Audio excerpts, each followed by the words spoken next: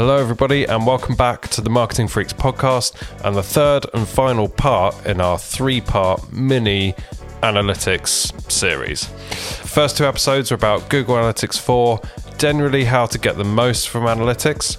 In this episode, we're going to be talking about how to tell the story and get future buy-in from the insights that you've gained. So really hope you enjoy this one. Really hope you've enjoyed the little mini series that we've done. If you do, let us know. We'll do more in the future.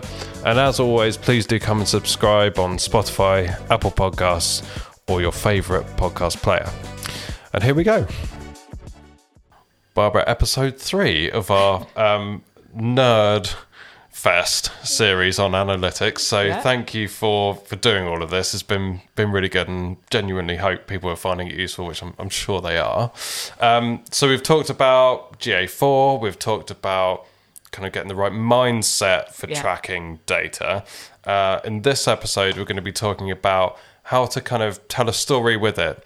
What we're talking about here is, right, once you've got the data right, you know what you're doing with it, you've then got the challenge of being able to communicate it effectively within your organisation. So that's the topic for today. Yes. Which I think is a good one.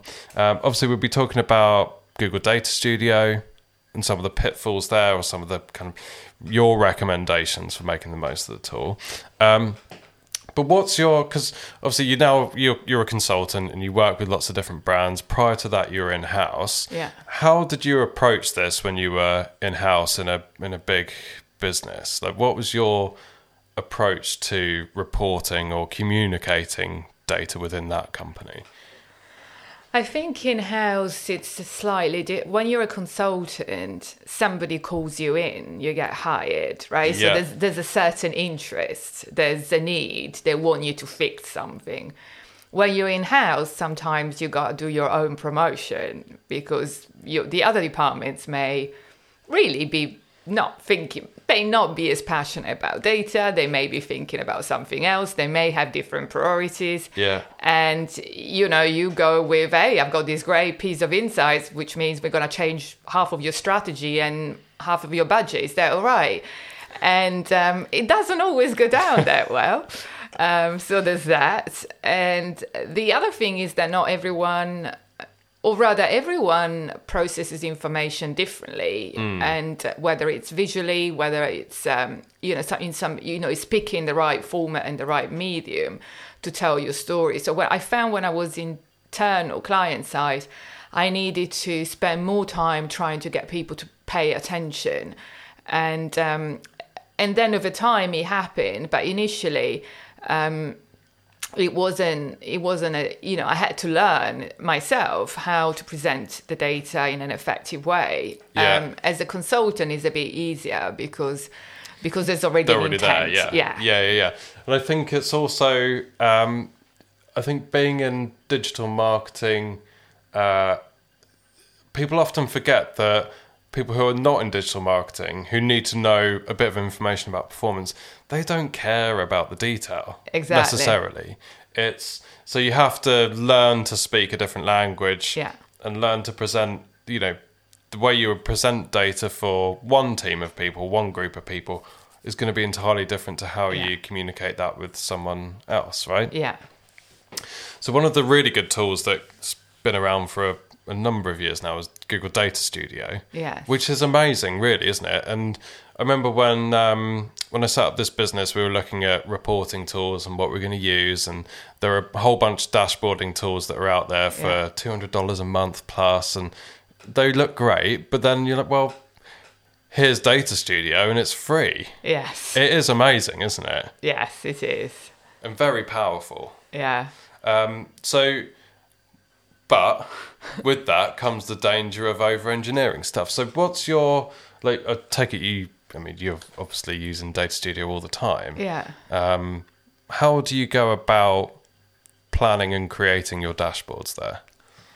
I kind of plan it in the same way as I plan any data story, presentation, whatever, pitch. Is who the audience, who is going to be the audience. So that's the first thing I ask. And, who is going to see this? And how is this going to be used? the mistake there is sometimes people try to cram way too much into it, or they trying to use it as a surrogate of Google Analytics. Yeah, they just try and rebuild Google Analytics and Google Data Studio, and you're like, well, you could do that, but you could, but that's not the point. Yeah, that's not the point. Because a lot of people, like when you're reporting internally, particularly if you're reporting upwards, anyway, it's from a performance marketing point of view, anyway, it's what have we spent, what have we got back? Yes. And then if there is any detail, it's okay. Well, why? Yes. Why has it ended up in that particular scenario? So, but most people who aren't in the field want to know the most basic of things, don't they? And that's where I think Data Studio is great, because you can start to visualize those really key elements in a very easy way. Yeah. Taking all the stuff out that people don't need to see. So I think it's the beauty of it. I think is in being able to put together something quite high level, minimal, and easy and digestible. Yeah, and it's dynamic, isn't it? So if you want to change the time frame, you can change the time frame. Yep. If you want to, depending on how you built it, if you want to drill down into dimension, you can. But it should be your quick and easy snapshot, or let's see what was going on. It shouldn't be, let's see what the data is telling me in terms of insights, and let's do a proper. You shouldn't be spending more than 5 minutes on it. That's what I'm saying. It should be enough for you to look at it and say, okay, this is what's going on. And then if something stands out, that's when you leave Data Studio and you go into GA. Yeah, so it's almost like an early warning system. Yeah. For good or bad. For good or bad, exactly. Yeah, no, that makes a lot of sense. And in terms of what you recommend people including on let's say they just want a high level dashboard. Yeah. How would you, what would you include, and how would you recommend visualizing it? Because there's so many options for visualizing the data. Yes. Where do you start with that? Because, again, it needs to be clearly planned out, but so many options. It's easy to get paralyzed by choice a little bit. Yeah, I generally like to spread it over multiple tabs.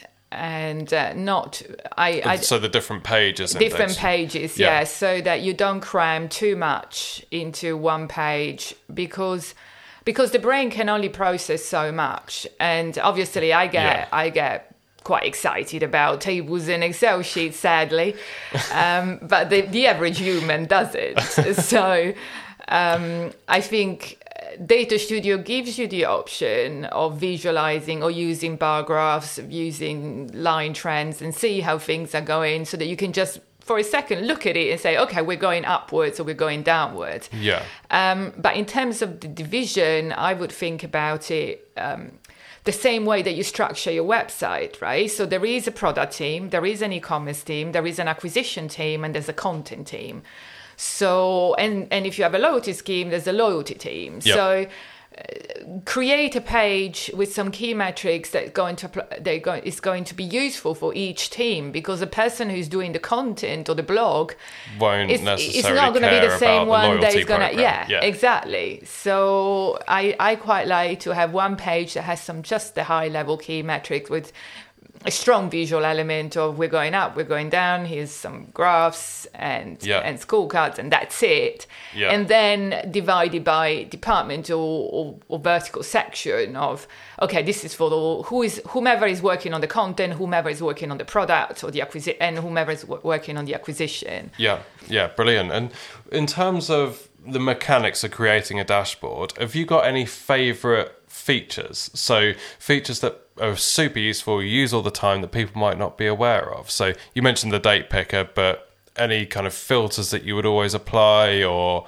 any kind of clever little tricks that you'd recommend people use? I do like, and now obviously I'm missing the technical name of it, but the drop-down filters where you can choose what is in the drop-down filter, and it's going to change the data for everything. So to have, for example, a source medium drop-down filter that if I'm looking at the key metrics, but I just want to see quickly, how's my PPC? Oh, yeah, that's great. I can just untick all the other channels, and all my key metrics update automatically for that. If you're an international company, to be able to filter, again, at the click of a button by country or by language, and see how's the UK versus the US, or how's my German pages versus my Chinese pages. That's great. That I think it's nice. So think about it from what's important to you, and let's see if we can get the quickest way to get to your insights at a glance. That's such a good example of that exact thing, because you know, some people, if they didn't know that you could do that, you could end up building a very complex page for the UK, then a really complex page for France, and another one for Germany. And all you need to do is one page with a drop down to change between the different markets. And again, it's the simplest way of getting what you need to see, but just in the most basic of simplest of ways. Yeah, and then I think for key metrics, you always need a time comparison, because the data without context, it's pointless, it's just useless. Like you literally, well, I've got 750 page views. Yay. Like, what was that? What's that going to do? Right? But knowing, oh, you know, my transactions are up 20%, or my revenue is down 40%, or we've lost, or my bounce rates out, or we lost percentage of new users. We're losing. We are not acquiring anyone new. You know, that sort of thing. You can only know if you've got a time comparison, and I think that's always. Sometimes you don't need it. Not every report needs a time comparison, but some of the key metrics do. Yeah, no, that's definitely always has to be there, doesn't it? And you can do it quite simply, can't you? Yeah. Although, am I right in thinking once you've built the page, the comparison period is fixed, i.e. it's either year on year or it's previous period? I think that's one of the slight little irks that I have with it, in that you can't change the comparison period really easily on the date picker. Not easily, no. And in terms of metrics to include, one thing, well, I'm going to tell you what I think, and you can critique me. All right. I always think about, I guess I put my head in a space where there's an issue or a really positive event, like revenue's up massively, or ROAS has dropped, or whatever it is, and then try and work out what I will need to just start pointing me in the right direction. So quite a lot of times we'll be working with a client on a campaign, we'll be spending the same amount of money month on month, for example, but ROAS drops. And panic ensues. Yes. Everyone's freaking out.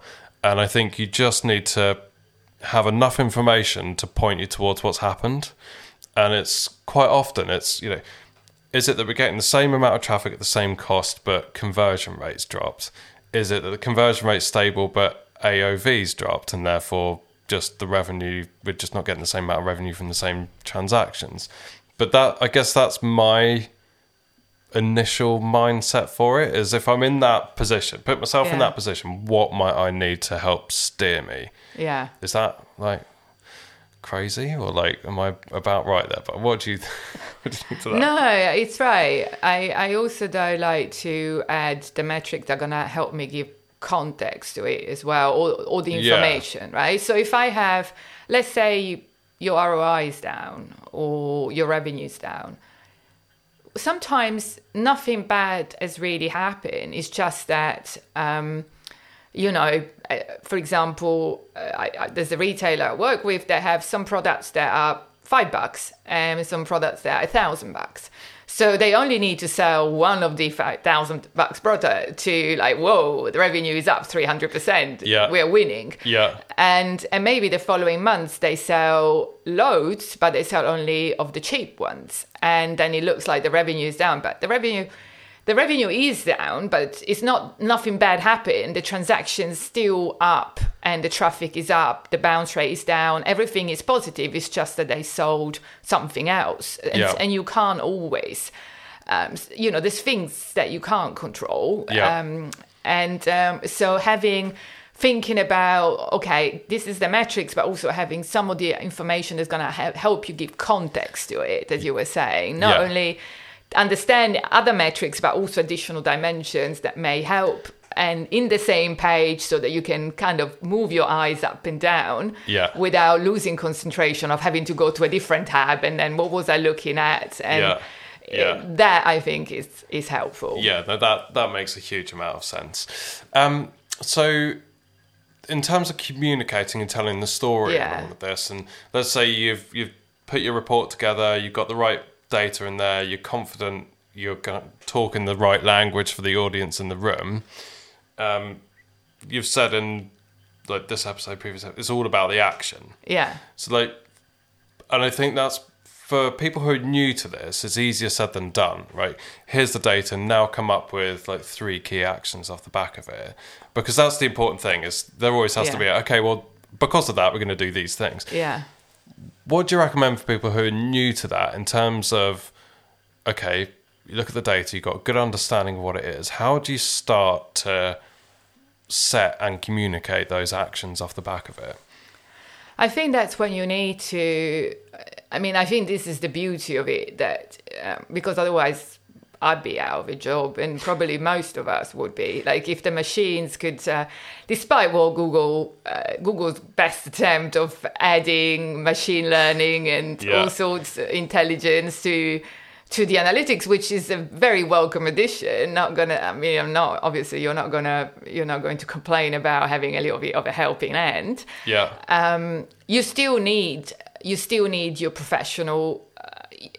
You still need a human brain, and you still need to be you. And sometimes I think people also get a little bit stuck into the data and miss what's going on. So, for example, when I was still on the hotel industry, in the hotel business, sometimes a property would, sales would go down, and the whole property is like, oh my God, what we're doing is freaking out. Is this happened, that happened? And then I would ask, well, what's happening in your market? Oh yeah, a brand new hotel from direct competitors has just opened down the road, and they've got a great opening offers, and they're brand new, and they're doing a lot of work. So a lot of advertising. So we lost a bit of business because people are curious and they want to go over to that hotel. Yeah. The data is not going to tell you that. So my recommendation is always, okay, look at the data, but also take a step back and try to understand what is going on in my market. Is there anything else that is going on? Yeah. And sometimes it's also useful to kind of do some tests or some survey and ask your users what's going on. There's a really good example of that where we were working with an Australian brand, and they did a promotion, and it just fell flat. And you're looking at the numbers going, I can't really figure out what's happened here. It just turns out they didn't have the right amount of stock in. Oh, yeah. It's like, oh, mate. Yeah. And it's, sometimes it's not, you're right, you look at the data and it will give you a steer, but sometimes you do need to look outside of the little bubble. Yeah. Because there could be other stuff at play.